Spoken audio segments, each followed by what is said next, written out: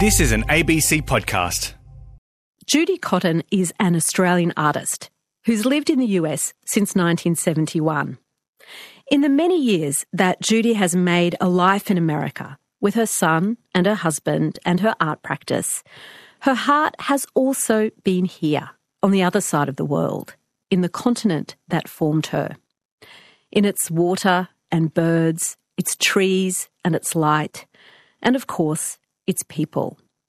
For Judy, that's her family, including her father, the former Liberal Minister and Ambassador Sir Robert Cotton, and her mother Eve.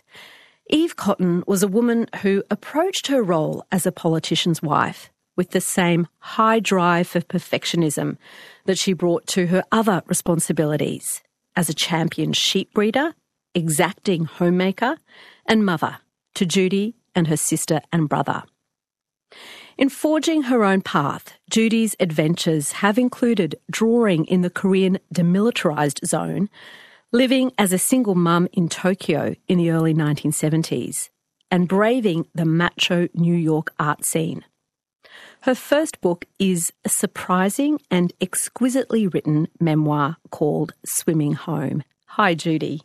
Hi, Sarah. How are you? You're an internationally recognised artist, Judy, with work held in the National Gallery of Australia and the Met in New York. Tell me about an early painting venture of yours involving your little brother and a flannel boiler suit. Well, I remember when I was 4, it was just post-World War II, and my mother had managed to get some really good grey flannel cloth. And she had boiler suits made for us that mimicked Winston Churchill's because he was so much Australia's hero at the time. And she dressed us because we were going to a tea party. So he was 2 and I was 4. And while she got ready, I said to him, "Come with me." So I took him to the tank stand where the house paint was stored. And the house was painted white with a dark blue trim. So bear in mind that in those years, that was oil paint. So I remember to this day lifting the skin of paint off the top, dipping the brush in, and painting my lovely patient 2-year-old brother with the white house paint. I remember matting his hair down. I remember how the brush went. I remember twirling that brush in his ear. How on earth did my mother get us clean again? You had to pretty much have bathed us in turpentine, right? But that was my memory of learning to paint. And after that, I painted on anything. Did you get in trouble for that, Judy? Of course. Do you remember? I got in terrific trouble, but I didn't care. I think one of the things about Australian kids, or Australian children, can be this immense sense of daring and freedom. And, you're going to go there. And I think what I realized writing the book is just how obstinate and difficult a little child I was. I was going to go there, and I didn't care what you did. I used to go to the back farm and find cow skulls. I thought this was just wonderful, and I would put red cellophane over their eyes, and then I would put a flashlight inside the cow skull, and I would hide it under my bed. And then when my mother came to say goodnight, I have to say she played along beautifully with this. I would say, "Oh, Mom, I dropped my handkerchief. I think there's something under the bed. I don't know what it is." And she would bend down and say, "Oh, my God." Very exciting, lots of fun. And, the interesting thing is that passion for skeletal forms and animal forms has stayed with me. I am still painting animal forms. One of my more recent series was the Nature Mort series, which people find sort of horrifying. But, there is true beauty in animal forms. This scaring of your mother and painting of your little brother happened in Oberon on the west side of the Blue Mountains. But you were born in Broken Hill, which is where your parents were from. What were things like at home for your mum when she was growing up? I think it was tough. They didn't have a lot of money. What money her father made or had inherited, he drank away because he was an alcoholic. And so for my mother, I think when he came home drunk, he would actually beat my grandmother and my mother's older sister, beautiful Jean, but he never beat my mother, and he would hide chocolate under her pillow. So she had time for him in the way that the others didn't. But I think it's something, those early years with an alcoholic father and hiding from him at night turned her into the reserved person that she became someone so determined to achieve, to escape, to remove herself from this, to rise past it. And she did. How did she compare to her older sister, the woman you just referred to as beautiful? There was Jean. the beautiful Jean of the easy virtue. Everybody said Jean was the more beautiful one. Jean was beautiful. But looking at the pictures now, I realized my mother was beautiful too, but she didn't believe it. She was shy. She never looked as good as she should have. She did, but she didn't believe it. What brought your mother to Sydney when she was 14? So when she was 14, she had shown a distinct talent for the piano, and her great aunt, that family was wealthy, and paid for my mother to go to Sydney. And I remember she slept on an outside veranda upstairs at Kirribilli, and she showed me her aunt's house years ago. And she studied music at the conservatorium, and she was very studious and very determined, and actually did so well so that she reached, finally, concert-level performance, but married instead. Then chose not to play the piano again because she felt she would never be as good as she should have been. And that was one determined woman. If you were not as brilliant as you could possibly be, then she was not going to do it. Before she gave up her playing, she did make a name for herself back in Broken Hill. How did she become well known for her piano playing? Well, when she came back to Broken Hill, she joined the local radio station. I've forgotten what it was called, but she became Cousin Eve. And so she would play, and I gather there was someone who bubbled remarks through a piece of balloon. So she would actually, when she walked down the street in Broken Hill, be signing autographs as Cousin Eve. So what she had was a distinct poise and a sort of sense of privacy, beautiful but withholding. And I think she kept that sense of personal privacy her entire life. It was this potential musical career that she, as you say, walked away from when she married your father when she was 20. Where did they first meet, your mum and dad? So they met in Broken Hill at her 4th birthday party, and she remembers that she threw her red jelly at him. I think marking him for life. And I think they lived not so far away from each other in Broken Hill. But then they did not meet again until she was 17. And my dad, walking down the street, saw her and said to his friend, Don McGrath, lovely guy, "Oh, ask her if she'll go to the pictures with me." And Don said, "Ask her yourself." And so he did. And from then on, they were together. From the time that she was 17 and he was 19, they were together. I believe they went through 65 years of married life together. And they were each other's most committed partner through everything. So when my brother, years later, broke his shoulder at boarding school, my mother was called to come and pick him up. And the very first thing she said to him when he came out with his shoulder and God knows what is, "Understand this, none of you three will ever matter to me the way your father does." So she had the ability to say it. Now, at the time, I thought that was very cold. In retrospect, I love it. I mean, imagine being able to just say it. And she did. They were living in Broken Hill when they decided to marry. Where did they head for their honeymoon? They went to Sri Lanka, to Colombo. And I include in the book a few passages from my father's written memoirs where he describes what it was like driving in the Paradise Gardens in Colombo at midnight and how exotic and gorgeous it was. And they saw tea plantations. They went into the mountains. I think Sri Lanka then was not in a period of great trouble, though God knows I could be wrong. They found it ravishing. And when they finished their honeymoon, as we all understood it as children, They had 10 shillings left over. That's all they had, and they shared a Passiona. Do you remember Passionas? Do they still make Passionas?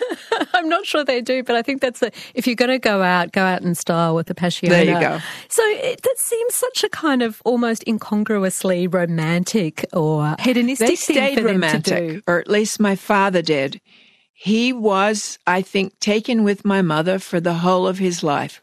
And she knew it, but she was smart, she was in charge.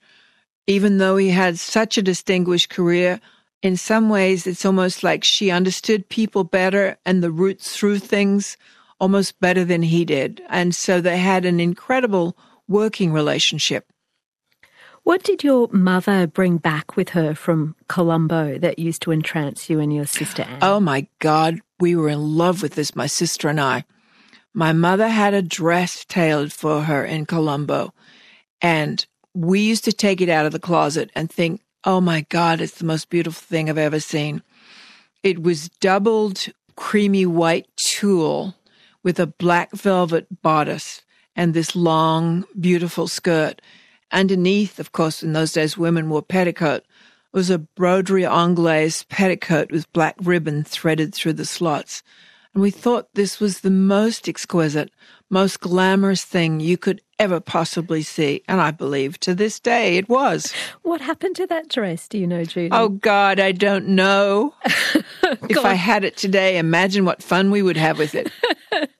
Tell me what your mother was in the midst of doing when she discovered she was pregnant with you. My mother had volunteered for the war effort because 1941, we're waiting for Australia to be taken by forces from the Northern Hemisphere.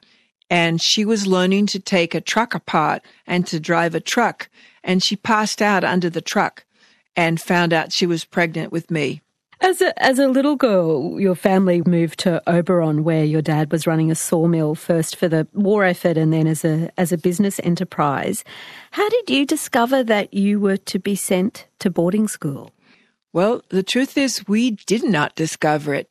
So what happened is my sister was born with a lazy eye. And in those days, what did you do about that? Apparently, my parents made a decision that they were going to take my sister for surgery. We lived in Oberon, and 60 miles away at Orange, there was a boarding school for country children called Onslow House.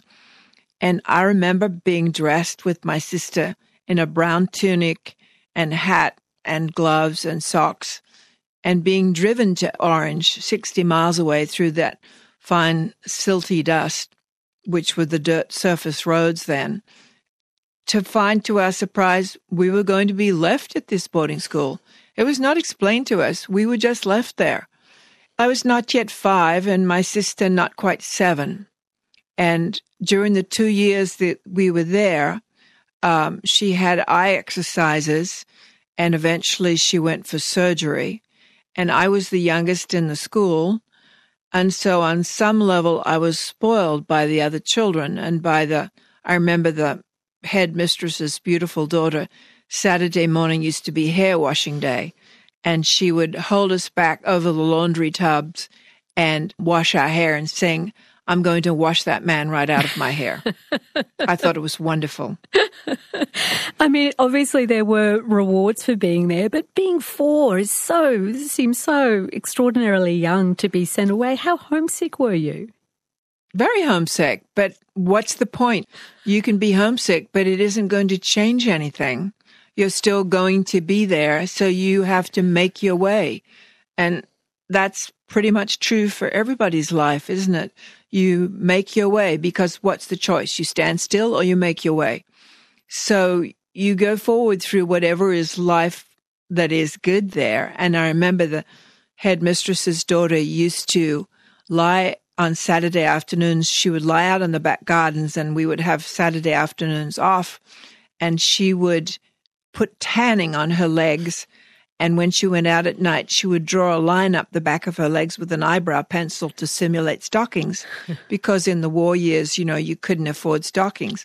And we were extremely enchanted with her. We thought she was the most the essence of glamour, with her painted fingernails and toes and the line drawn up the back of her legs and I guess eyebrows too.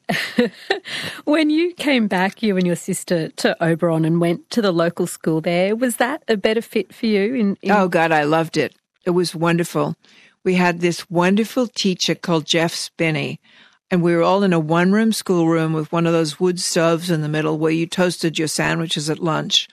And Jeff Spinney always wore a suit, a shirt, and a tie. And I remember him reciting to us, "Do you remember an inn, Miranda? Do you remember an inn? And the fleas that tease in the high Pyrenees, and the wine that tasted of tar." And I remember it because of the yearning in his voice. I know that he wanted to go to Europe. And I tried researching him years later to find out, did Jeff Spinney ever get to Europe? I hope he got to Europe. He was made for Europe. You and your brother in particular spent a lot of time with your cousin Tony, who lived in Oberon. What memories do you have of being on the farm? Oh, Tony was our beloved cousin. He was 1 year younger than me, 1 year older than my brother. And we were just mates. We were just tight from the beginning. He lived about 3 houses down when we still lived in Oberon. And one of the joys of being a girl then, when you've got a brother and a cousin, we would go out the door after breakfast and we would not be back till dinner. And nobody asked, where are the children? We had a bull that we loved to tease. So my brother and Tony and I would drive into the bull's paddock. My brother would drive the tractor and Tony and I would be on the trailer behind hanging on for dear life.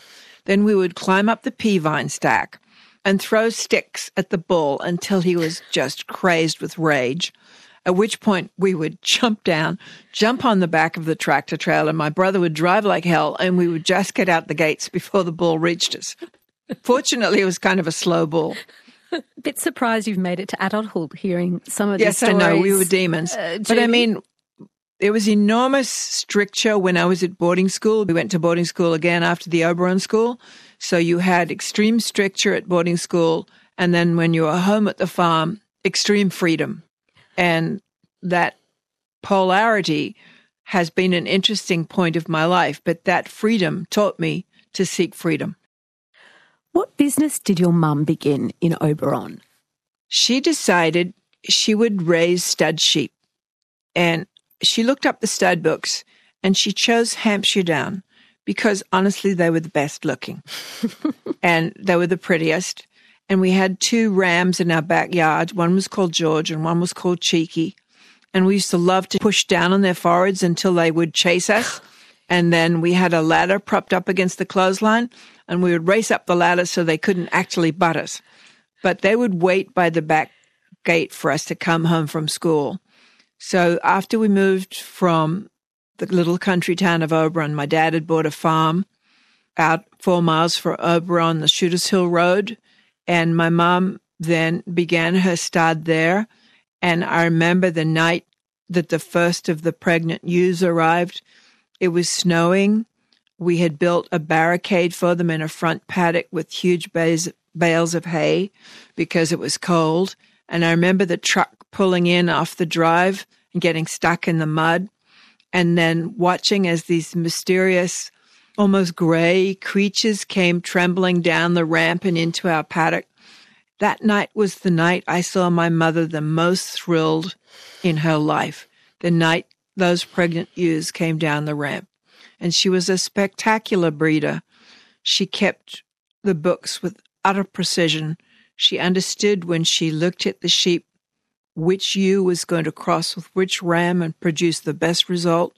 She kept exquisite stud books, kind of like musical notes.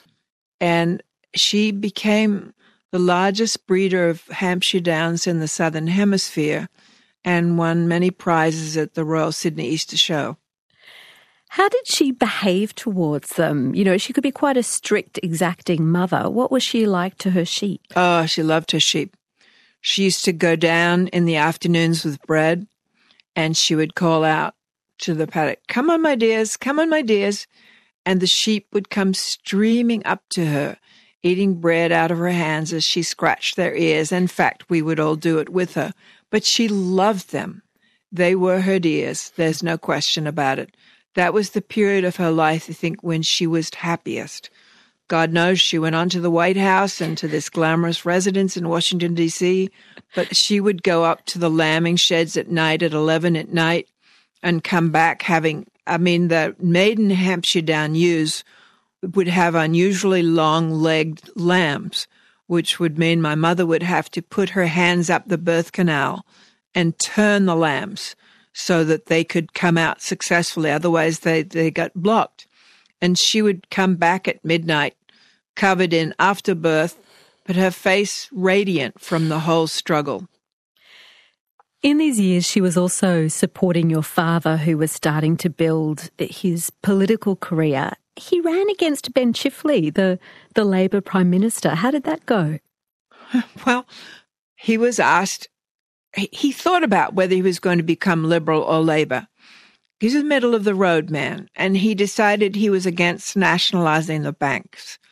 So then he was asked to run against Chifley in his home district of Macquarie, which Oberon Bathurst covered. And they said to him, "You won't win, but run against Chifley so hard that he is forced back to campaign in Macquarie." And that was true. They ran so hard, they visited everywhere, and we went with them. And we used to paste on the rises of steps, "Watch your step, vote Cotton," which we thought was hilarious. And they knocked on doors everywhere, and they did do brilliantly. They lost, but they did so well that my dad and Chifley became friends, because that was political life in Australia in those days. You were friends across the aisle. Those were the people that you had dinner with. And when Ben Chifley, that most beloved of Australian prime ministers, was dying of cancer, one of the people he asked to see was my dad. And he asked him to join the Labor Party, and Dad said, "I've thought hard about it, but no." After losing to Chifley, he did go on to much more success after that. What do you think made people like him as a politician? He was very charismatic, my dad, and he remembered everybody's name. It was astounding. I remember when he started going out for political, I think I was 9, and I was practicing my politician's handshake and smile, but I never did get the most important aspect, is you remember who those people are and you know their stories. He had a phenomenal memory for people and their faces. He was immensely charming to be with, easy to be with. I don't mean charming in a smarmy way. I mean in a good, steady way. As you were coming into your teens and early adulthood, Judy, did you and he agree on politics? Nothing. We agreed on absolutely nothing. Not what I should do, not where I should go. I didn't approve of any of his politics. And of course, as we later on started moving towards the Vietnam War, I kept yelling at him, "I would be burning my draft card right now. What are you even doing?" So we disagreed with one another politically. And altogether, I was not someone who was going to yield to authority. And he was an authoritarian male in the years 40s, 50s, 60s, when authoritarian males held sway. And he was a very successful man. He was used to winning in every situation. But I was also his daughter. I was going to win in every situation too. So we butted heads big time. What did he think about your desire to go to art school after finishing high school? Oh, he totally disagreed with it. He said there are a bunch of libertines and louche, and they would spend their time trying to seduce me. And he was correct, of course. But and so there was no way I was going to get to art school. So he managed to slot me into women's college at Sydney University, where I spent the year partying, having an absolutely great time, reading murder mysteries. I remember eating apple strudel and cream at Manning Coffee House and trying to learn to smoke with a telescoping cigarette holder. I did not take notes in my lectures and often skipped lectures. And in my exams, I wrote 3-hour essays to the examiners of what I thought was wrong with their education system. How did that play out for your results? Not well. I think I got what they was called a gentleman's pass in those days. But I was determined to go to art school, and I had slipped out of women's college at night to go to life drawing classes.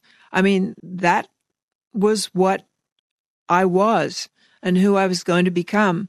And the discipline of life drawing was something that has stayed with me forever. And so I dropped out and I went to work at St. Vincent's Hospital for the dean of the medical school. And, of course, you wear a white uniform. And he would forget that I wasn't one of his students. And he would say, come with me. And we would go on rounds around the hospital. And then he found out that I was an artist. And so I was sent into the cancer lab, and I would draw slides of all the different cancers and color them in. And the other thing I was supposed to do was to deal with the medical students. And in those days, I swear to God, they were all males. And talk about sexually harassing me. It was nonstop. And then finally, it became time for their final exams. And I was the supervisor. I was the supervisor. So I'm sitting on this raised dais and a supervisor's desk. And they say, Miss Cotton, may I be excused to go to the bathroom? And I say, certainly, you may be excused, but you may not return. So that was my revenge. They were planning to look up the answers when they were out at the bathroom. Podcast and broadcast. This is Conversations with Sarah Konoski.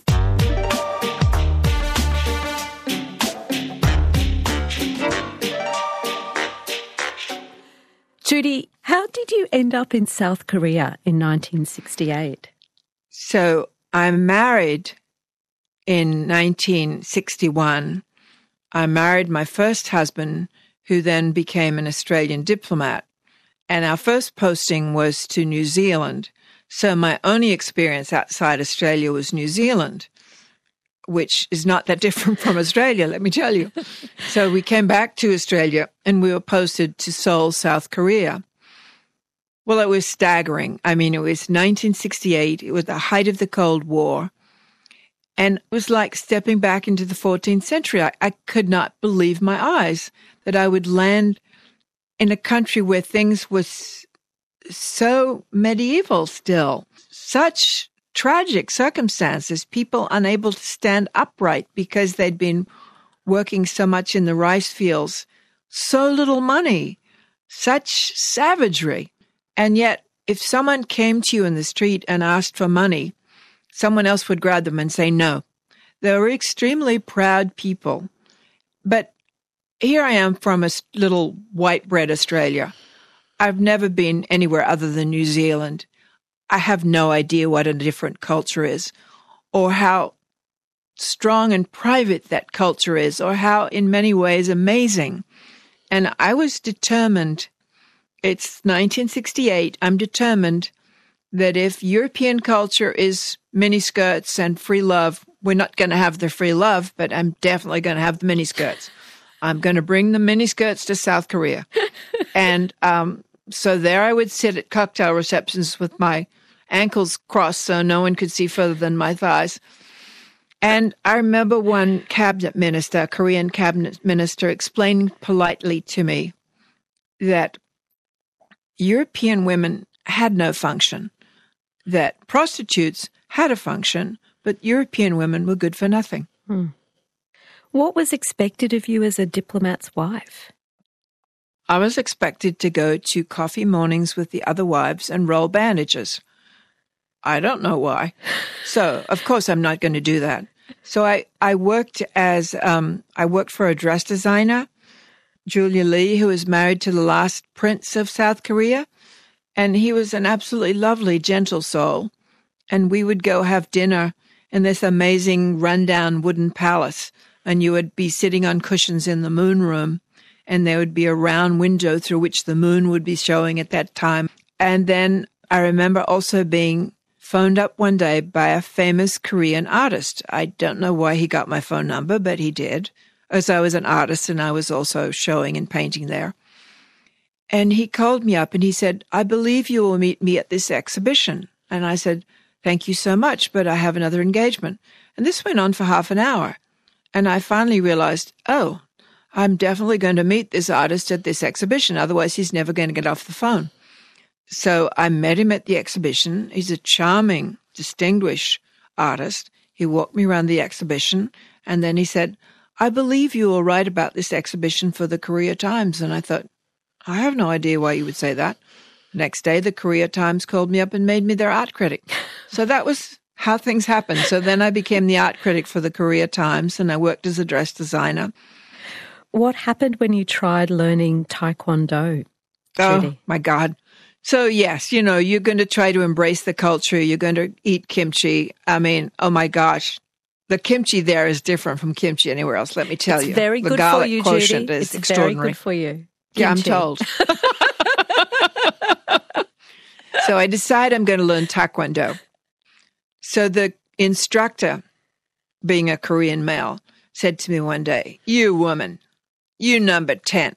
I'm man. I'm number 1. And I was so furious with him that I did the required chest kick without balling my toes. I kicked him so hard in the chest, I broke my toe.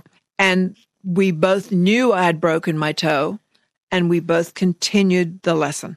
Judy. When you break your toe, yeah, what the heck? My broken toe told him, you man, you number 10. I woman, I number 1. Why did an American general take you into the demilitarized zone, this no man's land separating North and South Korea? Well, the Americans in South Korea lived in a compound, which was kind of like a small fake America. It was like when you step back in there, it was like stepping into America. And the American military and the generals pretty much could do whatever they wanted in South Korea. I have no idea why he decided I should draw this for him, but he decided I should draw Freedom House for him, which was in the middle of the DMZ. So I was picked up by a military convoy and driven to the demilitarized zone, where I stood in the middle of the demilitarized zone, drawing Freedom House, surrounded by 4 soldiers with their rifles pointed at the North Koreans, while the North Koreans watched me through binoculars. And I thought, well, this is strange. The other thing is that the demilitarized zone showed you what Korea was like when it was not picked clean for fuel, for fires, for food, for cooking. It was lush. It was gorgeous. There were pheasants everywhere. And you thought, oh, if the land were not picked clean for out of hunger, this is what it would be like. So that was one of the strange experiences. At Christmas time in 1968, in deep winter in Seoul, you were painting in your studio when you had a kind of a vision. What did you see? Well, whether you believe it or not, there have been times in my life when I have had second sight, when you get a vision of whether someone is going to live or die. And it's not something you probably choose not to believe me, but it's happened to me about 10 times in my life. I'm painting in this little studio in South Korea, surrounded by deep banks of snow, when it was as if a television screen opened in my head. And in that television screen, my cousin Tony died. And, you know, you slam it shut. You think, no, don't have thoughts like that. Don't even go there. Don't. And 2 weeks later, because of course there was nowhere you could be phoned in South Korea, I got my husband handed me a blue airmail letter. And I said, who is it who died? And he wouldn't tell me. And I opened it and read that my cousin Tony had died. His helicopter had crashed in Vietnam the 2 weeks prior. And my heart broke. We loved Tony. I loved Tony for the rest of my life. We still talk about Tony. The niece I am staying with right now, before Tony shipped out, I remember sitting on the beach at Balmoral with him in his uniform, with this baby on a towel beside us with my sister, to Tony playing with my niece Trina, who I'm staying with right now. And she's asking about Tony too. None of us forget Tony. Tony is with us forever. What made you want to leave Korea, Judy? Well, my husband was no longer staying in the house, but staying out with a Korean bar girl. And, I'm sorry. We're pretty clear here. There's nothing going on. We're not having a marriage anymore. And I had briefly gone to Japan to have a show of paintings. And I thought, this is for me. I loved Japan the minute I saw it. So I came back to Korea and packed. And I had to tell the poor maid that I was leaving. And she did her best to cook me a particularly Australian meal of roast lamb and lemon meringue pie to try to get me to stay. But, the food is not going to get you to stay. The marriage was doomed probably from the beginning. We probably should never have married. But now I have my wonderful son and my 2 delicious granddaughters. So one makes one's way through life making mistakes. I mean, it's hard to understand when you fall in love, isn't it?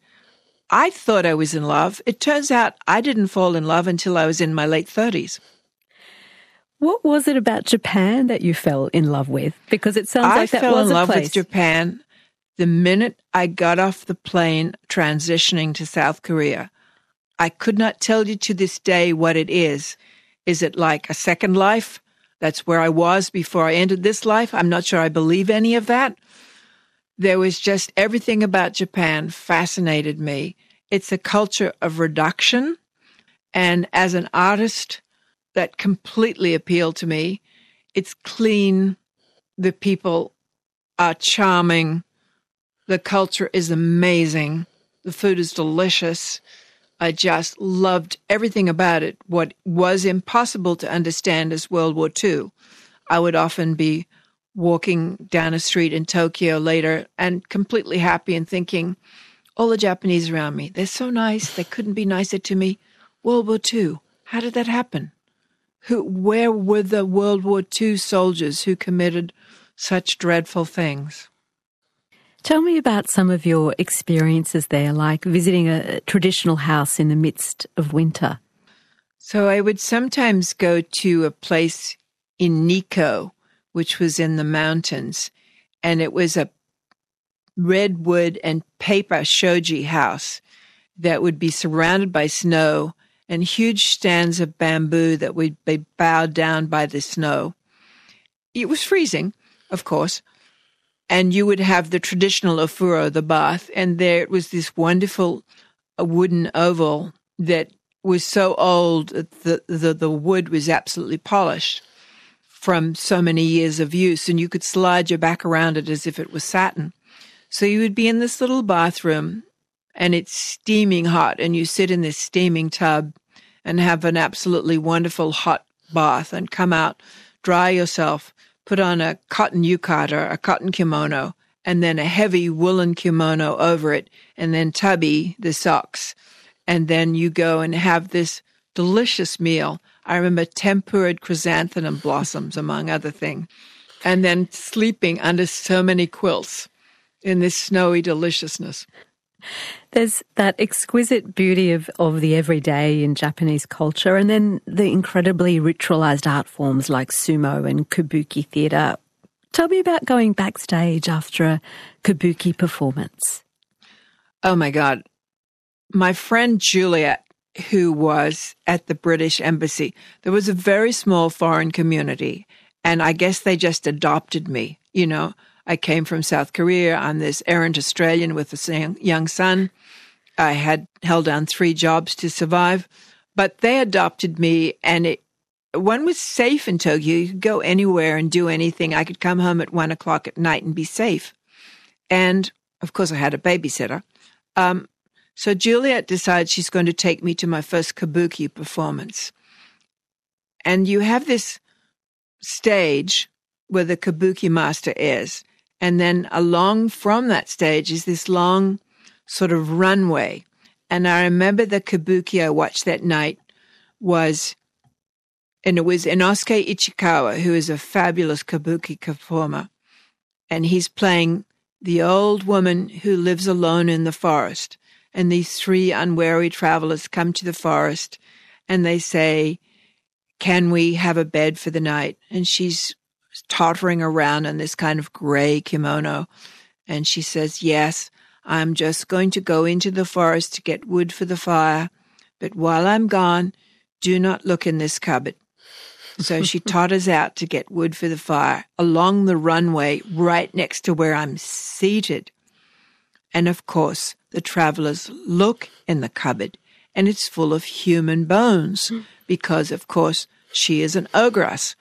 And at the point that they opened the cupboard, Inosuke Ichikawa was on this runway about 3 feet away from me, and somehow or other, by pulling strings, he manages to shed the ash-gray kimono and leaped high in the air, spitting his tongue out in a long red coil, wearing this amazing brocade kimono, and I about passed out. It was extraordinary. And then my friend Juliet took us back. She knew him, so we went to his dressing room during the break, and he exquisitely politely made us face prints of his demon face mask and served us green tea sitting cross-legged on his tatami floor. What an extraordinary experience. What were you doing for work to support yourself and your son in Tokyo? Well, I didn't believe in alimony because I'm probably an idiot, but, it was the 60s. Alimony was a no-no. Why? Because you wanted to be independent? Yeah, sure. Also, it felt like alimony was not the right thing to do. Like, I can do it myself. I have this awful thing, I can do it myself, right? So I got a job at a gallery doing the English correspondence. I taught English to bankers at night, and I illustrated a book of the birds of South Korea. So I was pretty flat out working. So I had a maid called Miki-san, who used to pick up my son from the international school that I had managed to get him into. It was a great school. She would pick him up at 3, and he would play baseball with the little boy who lived next door. We were in Harajuku then, before it was super fashionable. And one day I called up Miki-san. I said, Miki-san, it's time for Tim to come in and have his bath. I'll be home soon. She went out to get him, and she came back, and she said, he's not there. So for 3 hours, I did not know where my 6-year-old son was in this vast city of Tokyo. The guy next door, a young Irishman, had come out and decided he would go to Shibuya. And he said to Tim, I'm going to Shibuya. Tim said, oh, good, I've never seen Shibuya. I'll come too. How old was Tim? 6. 6. Off he went. And I tell you, by the time they came back up the stairs, I screamed so hard at the Irish guy that he ran away and I never saw him again. But I just loved it. I loved the fact that I could live in this tiny tatami apartment with 4 cushions and 2 futons, and it's enough. You could phone up for noodles, and they would come around on a bike with a bamboo carrier holding 2 blue and white bowls of soba noodles, which I think cost something like, I don't know, $1, if even that much. And when you were finished, you would just leave the bowls outside your door and they would pick them up later. I felt safe in Japan, and I felt in love with the culture in a way, but I also understood I would never be Japanese and I would never really be anything but foreign. And I liked that. I liked being gaijin. I liked not fitting in. I think it suits me. What about your mother, Judy? What did she think about this she new totally life? disapproved.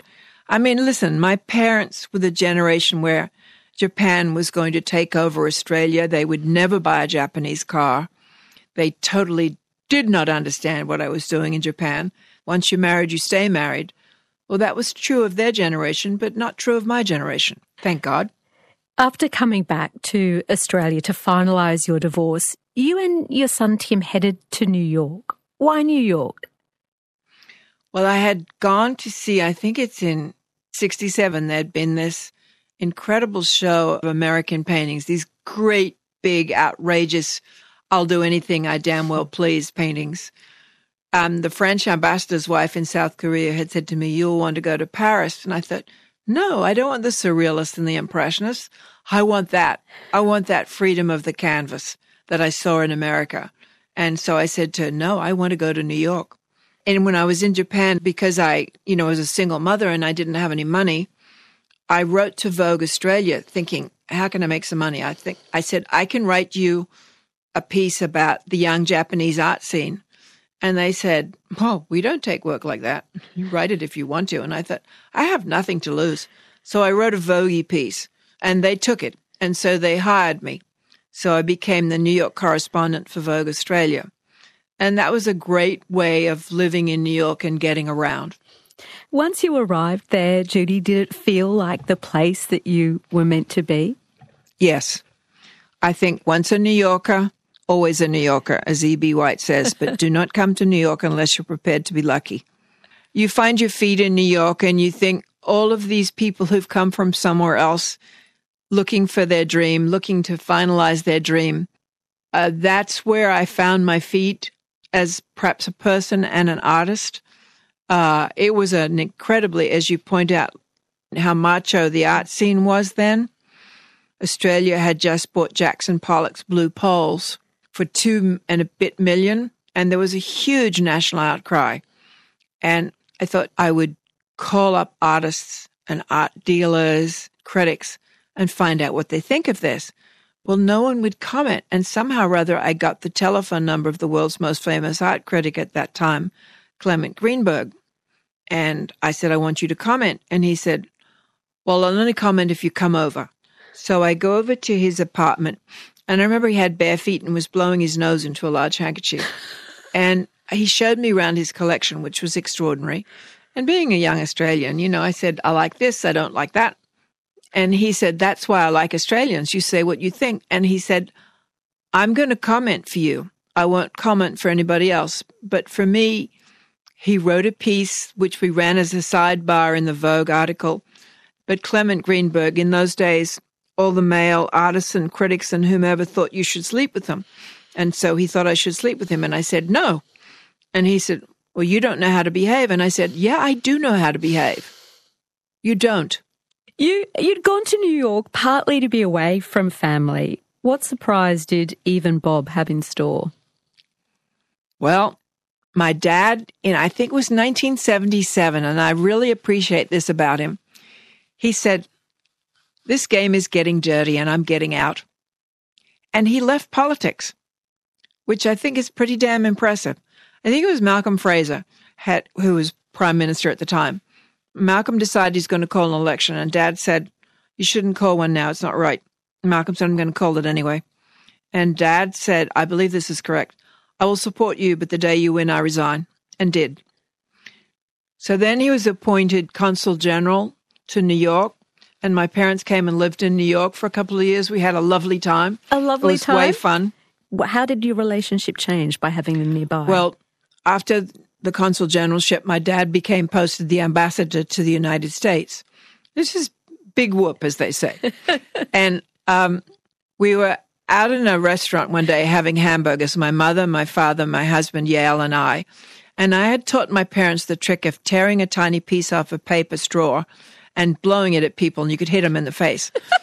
And they both managed to hit me in the face with the straw at the same time that I was actually holding the squeeze bottle of tomato sauce, ketchup. And I reached over and squirted it right down my father's dress suit.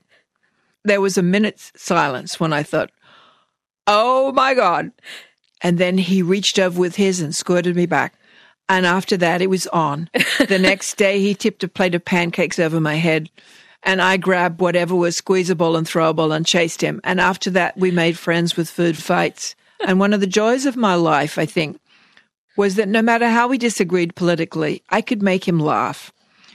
And I would tell him a story until he laughed so hard, he would put his face down on the table and weep. And so, yes, I made friends with both my parents. I love them dearly. I will say that I never completely managed to decode my mother, but my father, I think it was easier. I'm going to make a pilgrimage to the Barrenjoey Lighthouse because every year we used to climb there with my dad. So my son and my two granddaughters and I are going to climb to the Barrenjoey Lighthouse. You say you're not quite sure if you've ever decoded your mother, but what qualities of hers do you think you've inherited? Probably ability to talk straight, to face up to things, to go forward through difficulty. You have two choices, don't you, with difficulty? You can stand still and cry, or you can go forward. And I certainly watched that spine and watched how she conducted herself through her life. And I think we're not so very different. And my niece who read the book said to me, "Oh my God, I'm like Mayor too." And I said, "Yes, we all are." As long as you can see it, I think it's all right. You know, Australia has changed a lot over your lifetime, Judy. I wonder if you were a young artist in her 20s now, would you still feel that same pull to leave? Oh no, Australia now is fascinating. I think there is so much room here now and so much interest. But in the 60s, you could hit the ceiling very quickly. There was Fred Williams, Charles Blackman, John Percival. Those are three artists that you pretty much saw. I wanted to be pushed to my limits. And to some degree, I still am. I'm going to be doing a show when I get back in September, and then I'm back in the studio. And one of the great joys I had just before I went is I was laying down some grounds in the studio on canvas, and I had my two granddaughters with me, and I'm going to have to name them Juliet and Charlotte Cotton. And I said, "Do you want to? Do you want to paint?" So I meant paint not with poster paint, but actually paint. And they said, "Yes." So I laid out big pieces of canvas for them on the floor, said, "You have to take your swimsuits off because you're going to get filthy." And they came in, and I handed each one at a time a bucket of paint. They said, "What do I do?" And I said, "Throw the paint. And now get the brushes, get the squeegees, move it around." So that was a fun thing I got to do with my two granddaughters. Judy, that is just such a wonderful echo of you as a little girl in Oberon, painting your little brother, covering both of you in paint all those decades ago. Yes. Why not get covered in paint? It's one of the fun things to do. Do you still get covered while you paint now? I do. I come in and have to paint. Current color is blue, apparently. I noticed before I left for Australia that I had blue paint all over my ankles. Thank you for being my guest on Conversations. Thank you. That was lovely. It was a delightful time. Podcast. Broadcast and online. You're listening to Conversations with Sarah Kanoski.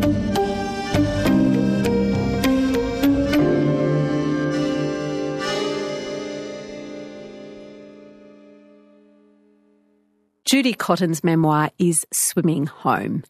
Thanks, as always, to the Conversations team, executive producer Carmel Rooney, and our producers Nicola Harrison, Maggie Morris and Alice Moldovan.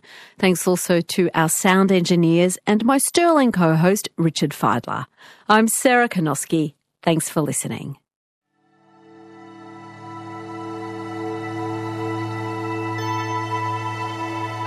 You've been listening to a podcast of Conversations with Sarah Kanoski.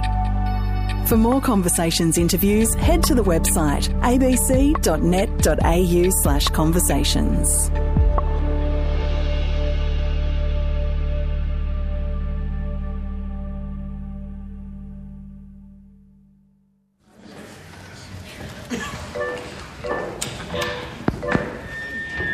Hi everyone, I'm Naz. Hi Naz.